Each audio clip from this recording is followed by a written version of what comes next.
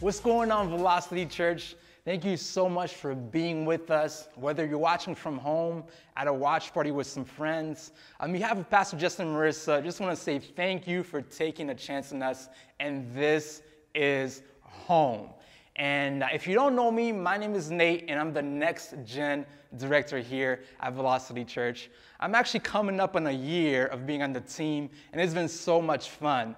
Now, many of you guys could be wondering what Next Gen really is, right? And so basically, I get the privilege of working with an amazing team of leaders to create the best experience for our kids, for our students, and for our young adults. And I just want to take a couple seconds to highlight each area. First of all, our kids. We love our kids here at Velocity Church. Our kids, as a matter of fact, has already started to meet back up to talk about what opening back our kids' experience in person is going to look like. But not only that, Miss Kirsten and Miss Ember have been working a lot. They've been working so hard to provide top-of-the-line experience for you. I seriously have never seen anything like it. Like I told them, literally, we should start charging people for how good these kids' experiences are. So make sure you guys check those out at vl.city/kids. And next up, man, our students. I absolutely love our students here at Velocity. And a matter of fact, for the summer, we have about 8 student leaders that are actually working on a project aiming to address the racial tension that we have in America. So it's heavy stuff. But these student leaders stepped up to the challenge, and all of them are from different backgrounds. They've grown up with different experiences, and they're just getting together to ask each other questions, to do engaging activities that will force them to explore each other's experiences, and they're documenting all of that for us to see. So I'm excited to see what they're gonna come up with. And last but definitely not least, our young adults. Man, oh man, some of our most active leaders here at Velocity Church are part of our young adult leadership group. And these guys are just young leaders who have stepped up and said that, man, there's purpose and there's joy in being plugged in and serving in the local church. And they're making such a big difference. And I love those guys. Now, I love all those areas, but man, let's get started with the message, shall we? We're in this series called Naked and Unafraid. And if I can be honest, that is probably one of my favorite series. And I'm probably going to say that about each and every single series that we have. Probably my favorite, right? And the reason why this one's probably one of my favorite is because it hits home for me personally. If I'm to be honest with you, vulnerability is not really my strong suit. I do really well at asking people a lot of questions, but by the time people are finishing a conversation with me, they've realized that they didn't hear a thing about me, right? Because vulnerability is just not my big thing. So I've loved this series. And last week, Pastor Andrew talked about how to live a big, expensive, and open life. But this week, we're jumping into the big C word, criticism. You see, what stops people from living naked and unafraid lives is often the fear of what others will say about them. And to be honest, that fear is pretty legitimate. I mean, everyone has an option. Everyone's a critic. I mean, even as I was writing this message, I was receiving feedback from Pastor Justin, and he had an opinion on my message. And people typically say that you shouldn't care about what others think. But if I could tell you, sometimes that's not entirely true. I could tell you about one of the earliest conversations I actually had with my girlfriend. I asked her this question. I said, hey, would you tell me if my breath smells bad? You see, that's a very important question for me because I can't date somebody who would not give me honest feedback and let me walk around with stinky breath, right? I talk to a lot of people, so I don't have stinky breath. So honesty is good, okay? So what I'm trying to get to is that the words criticism, feedback, critique, all get lumped to the same field. But the number one thing you gotta do, is know the difference between criticism and critique. See, one is good and one is bad. Critique, that word, there are whole jobs based on being a critic, right?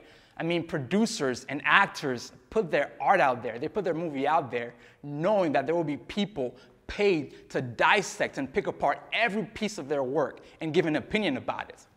Once a theater critic named Albert Williams was asked why film and theater critics do what they do. And he said this, Critics believe the creators of the art really want feedback of any kind. They see their role as a teacher, and teachers challenge the material that they're discussing, right? They see themselves as reporters, boosters, and skeptics, all to create better art. Meaning this, critics do what they do because they genuinely want to see improvement in their field. They want to see growth, right? But if we really are to be honest with ourselves, do we see critique as a positive or negative things? Like, do we really view critics in our lives the same way that theater critics view their field? Do we see the people that voice their opinion about us as trying to create a better art in the form of a better version of ourselves? When we think of criticism, do we genuinely think that it's people wanting to see us get better? Odds are probably not. Matter of fact, right away, when you think of criticism or critique, you start thinking about all the times that somebody that probably didn't even know you had a thought about you to define your character or your motive. Or you thought about all the people that talk down to you, or the people whom you can never do any right in their eyes, right? I'll always be the lazy employee. I'll always be the wife that just can't get it right. I'll always be the husband that blows up, whatever it is, right? And as your next-gen leader, parents, I gotta tell you that it is of utmost importance that you engage in trying to get this fight right.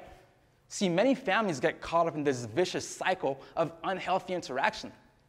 Criticism and punishment leads to anger and defiance and withdrawal from the kids, which leads to more criticism and then more defiance and withdrawal from the kids. And then as the cycle goes on, parents feel more justified in their criticism and disapproval. And then kids, for their part, feel more justified in their resentment and defiance. It goes something like this. Parents say, "He never listens." And then the kid says, "All I hear is criticism. All they ever do is yell at me." See, the child hears criticism, not critique, but criticism. But critique is the method used by a qualified person who will observe someone or the work they do so that they can help them be better and do better. See, we all benefit from critique. In the scriptures that we're going to look at today, it's in an effort to describe the relationship between two biblical characters who understood this and got this right.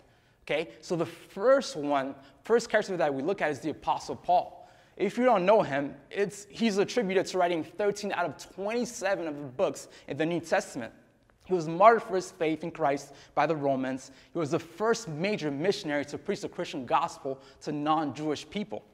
Now, in his second missionary journey, Paul picks up this young buck, this young guy named Timothy, who goes along with him and assists him, and almost serves as an apprentice under Paul. Paul basically served as a spiritual father to Timothy. He equipped him for the task of ministry, empowered him for success, and then employed him for effectiveness. So you could see kind of Paul playing a fatherly role to Timothy. In 1 Timothy chapter 1, verse 2, Paul addresses him as my true son in the faith. In fact, I could tell you, you need people in your life that will critique you. It's a good thing. Matter of fact, 1 Timothy chapter 4 is filled with instructions and critiques from Paul to Timothy. You see, Timothy was leading the church in Ephesus at the time, and Paul wanted to give him the best practice on how to lead well and how to be a great Christ follower. In 1 Timothy chapter 4, Paul is encouraging Timothy in many ways and critiquing him and giving him guidance. 1 Timothy chapter 4, verse 7 says this, "Have nothing to do with godless myth and old wives' tales. Rather, train yourself to be godly, Timothy. For physical training is of some value, but godliness has value for all the things, holding promise for both the present life and the life to come." Now, for a second, picture with me here as you're reading this letter. It's basically like a coach to an athlete, as a father to a son. I just imagine Paul as a loving coach giving critique to Timothy. He says this in verse 11. It says, "Command and teach these things, Timothy. I've spent some time around you. I understand and know your fears. I got a feel for your insecurities that you might be facing.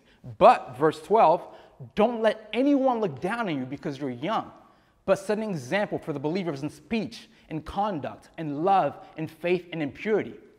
And until I come, devote yourself to the public reading of Scripture, to preaching and to teaching. Do not neglect your gift, my son Timothy, which was given to you through prophecy when the body of elders laid their hands on you.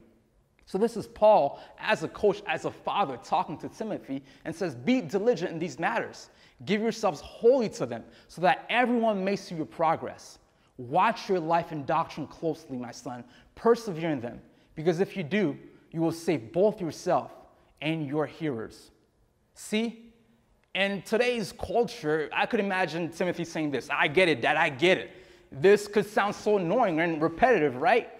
But this was a healthy relationship that Paul had with Timothy that would guide him and help him be successful, not just as a leader, but as a Christ follower. He gave him specific instructions. He told him what to do, what to be aware of. Paul provided healthy critique to Timothy. Critique is a good thing. Who do you have in your life that will do that for you? It shocks me at how many people do not put effort into looking for people who will pour into their lives and mentor them. The truth is that if you're fortunate enough to have people in your life who are qualified to critique you, those people's input is worth listening to even when it hurts to hear it. And if you're watching this, I bet you've been on both ends of the bad side of critique/criticism, right? I bet you've been the one who's been wrongly criticized, or you've been the one to do the wrongly criticizing somebody else. But listen, there's hope for both of us, whatever side you're on, in the love of Jesus Christ. I want to give you some adjectives to help you understand the difference between criticism and critique. You see, criticism condemns. It's an accuser. It's designed to bring you down. It complains. It's hurtful. And it magnifies the negative in people around it. But a few words to describe critique. It's patient. It's kind. It does not dishonor others. It's not self-seeking. It does not delight in evil, but rejoices with the truth. You probably already recognized this, but actually just took some words from 1 Corinthians 13 that are used to describe love. You see, ultimately, critique has to come from love. When you truly and deeply love others, the words coming from your mouth will not be constantly trying to point out the fault in others, but it'll be used to build others up. It'll be used to build the church up. Having people in your life that will critique you is important. But we're too busy opening ourselves up to the wrong kind of criticisms that we don't know how to look for the right critiques. We got too many people opening themselves up to the whole world, posting their whole lives on social media for people that don't care about them to have a voice on their life, rather than looking for intimate, wise, few voices that will provide healthy critique. For our young adult leadership group this past week, it was so fun. We've been going through this book called Welcome to Adulting. And every week, we've been interviewing older and wiser couples that have been doing this thing called life a little bit longer than we have, right? And last week, we interviewed this one couple, Steve and Caroline. They own J&S Coffee Shop in Lawrence, and the topic was dating. We talked about, man, how do you know if you're dating the right person? How do you get this thing right? And Steve said this: when big things come up, I have a board of directors in my life that will love me, pray for me, and I allow them to have a voice into the things that I'm going to do. In other words, I need a circle around me that will critique the decisions I have. See, critique is a good thing. Get people in your life that will not criticize you, but that will critique you. And we should all engage in doing that. Which leads me to my second point. You can stand strong with a clear conscience. We spent a lot of time talking about having others in our lives and having the right voices in our lives that will point out the things that we need to improve. But remember this: ultimately, there's one voice that matters above all else. The problem with society is that we face a lot of identity issues. Our identity is tied to what other people think about us. And you might be the one who says, I don't care what others think about me. But if you're honest, you probably say that in an effort to portray yourself as someone who doesn't care about what others think about them, so that you'll appear strong, confident, and bold, which in return makes you like the rest of us who struggle with caring too much about what other people think about us. If I can be honest with you, I struggle with that myself too. As I'm teaching this message to you, I wish that I could say that I've arrived to the point that I don't care about what anybody says about this message, right? But truth is, deep down inside, I might be. I wish that I could say that if you emailed me and told me that you didn't like my message and I had poor delivery, that I wouldn't care because I'm doing it solely and solely for Christ and what you say doesn't matter. But I'm human, and although I've made some progress on rooting my identity in Christ and not man, I still struggle with walking into a room and putting way too much thought about how I'll look to other people around me. But it's a fight that you and I can win.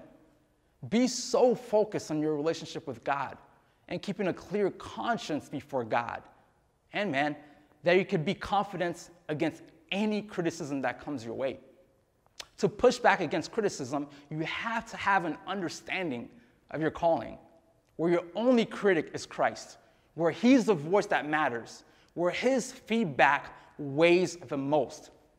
It's what we find in Acts chapter 22 and Acts chapter 23 from Paul. Just another moment when he was in chains and in prison and then told to state his case before religious leaders. His first response was this in Acts chapter 23, verse 1 and 2. It says, Paul looked straight at the Sanhedrin and said, "My brothers, I have fulfilled my duty to God in all good conscience to this day." What I learned from Paul is that he was so focused on his standing before God that he was not intimidated nor much affected by what the critics thought about him. He stood with confidence and conviction in his calling and had a clear conscience before God and the critics. Another story about a hero in the faith is one of Polycarp. Let me set up the scenario for you. It's like a scene straight out of Gladiator. The 86-year-old bishop of Myrna was dragged into the Colosseum, which is an oval amphitheater in the center of the city of Rome, held about 50 to 80,000 spectators. His name was Polycarp. The critics and murderers told him, "Recant your faith in Christ. Give up." But he refused. "This man is crazy," the crowd and critics probably thought. "Why die for this?" Polycarp said this, 86 years I've served him, and he has done me no wrong. How then can I blaspheme my king who saved me?" And then the crowd chanted, "Let loose the lions." But the Roman proconsul chose death by fire instead. And then as the fire was lit around Polycarp, he prayed one last prayer. "I give you thanks that you count me worthy to be numbered among your martyrs." See, the flames engulfed him, but they did not consume him. So the Roman soldier stabbed them through the flames. Polycarp bled out, but not before he lived out the exhortation from John to the church that Polycarp pastored, which said, "Do not fear of the critics, but be faithful to the end." And he was. He died fearlessly and faithfully. See, Polycarp and Paul understood something that I long and pray to understand daily. It's this: God has not sent condemnation. He sent salvation. How did Paul and Polycarp have such courage to live free from what others thought of them and how they lived? How did they live free from the critics? Because that's what we're after, right? How do I overcome the negative voices of criticism around me or of the critics? Paul and Polycarp realized that our world is built in such a way that nothing you do will ever be enough for the critics. A lot of them, their agenda is condemnation and accusation. But what gave Paul and Polycarp confidence to stand firm with confidence before their critics was that nothing that they did nor accomplished. It wasn't their credentials. They understood that freedom to be and to love and salvation only comes from Jesus.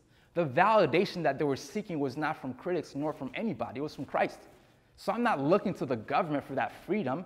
I'm not looking to even my closest friends for that freedom to just be.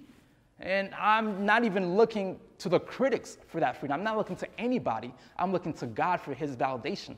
They took priority in accepting and basing their identity upon the finished work of Christ. Mr. Critic, my conscience is clear before my God, so it doesn't matter what you say or think about me. Mr. Critic, I've served my risen King for 86 years now, so this is not open for debate based on what you think of my life. He's got the final say. Critics, they live to condemn you, but my king died to save you. Theodore Roosevelt said this: "It is not the critic who counts, not the man who points out how strong the man stumbles, or where the doer of deeds could have done them better. The credit belongs to the man who is actually in the arena, whose face is marred by dust and sweat and blood, who knows great enthusiasms, the great devotions, who spends himself in a worthy cause, who at the best knows in the end the triumph of high achievement, and who at the worst, if he fails, at least fails while daring greatly, so that his place shall never be with those cold and timid souls who neither know victory nor defeat." You see, my mind can often become this place that's filled with a crowd of critics whom their thoughts can sometimes just imprison my every move and hold it captive. But like Polycarp and Paul, I pray that we would build up the spiritual stamina that says, my judge is my God, my critic is Christ. So like David, I'm overfilled with joy, and I will dance in the streets. I'll become even more undignified than this, and I will be humiliated in my own eyes. That's what we're chasing after. We're chasing after freedom to just be, freedom to just love. Maybe you're watching this today, and you're tired of living according to the voices of unfair criticism. You're tired of trying to live up to everyone else's expectation around you. You're tired of carrying that burden. Matthew chapter 11, verse 28 to 30 says, "Come to me, all you who are weary and burdened, and I'll give you rest. Take my yoke upon me and learn from me, for I'm gentle and humble in heart, and you will find rest for your souls. For my yoke is easy and my burden is light." Give your life to Jesus today and live free from the unfair voices of the critics. And if that's you and you want to make that decision today to live for a new purpose, for new life, for the voice of Jesus and Jesus alone, I challenge you to pray this with me. It's the best decision you could ever make in your life.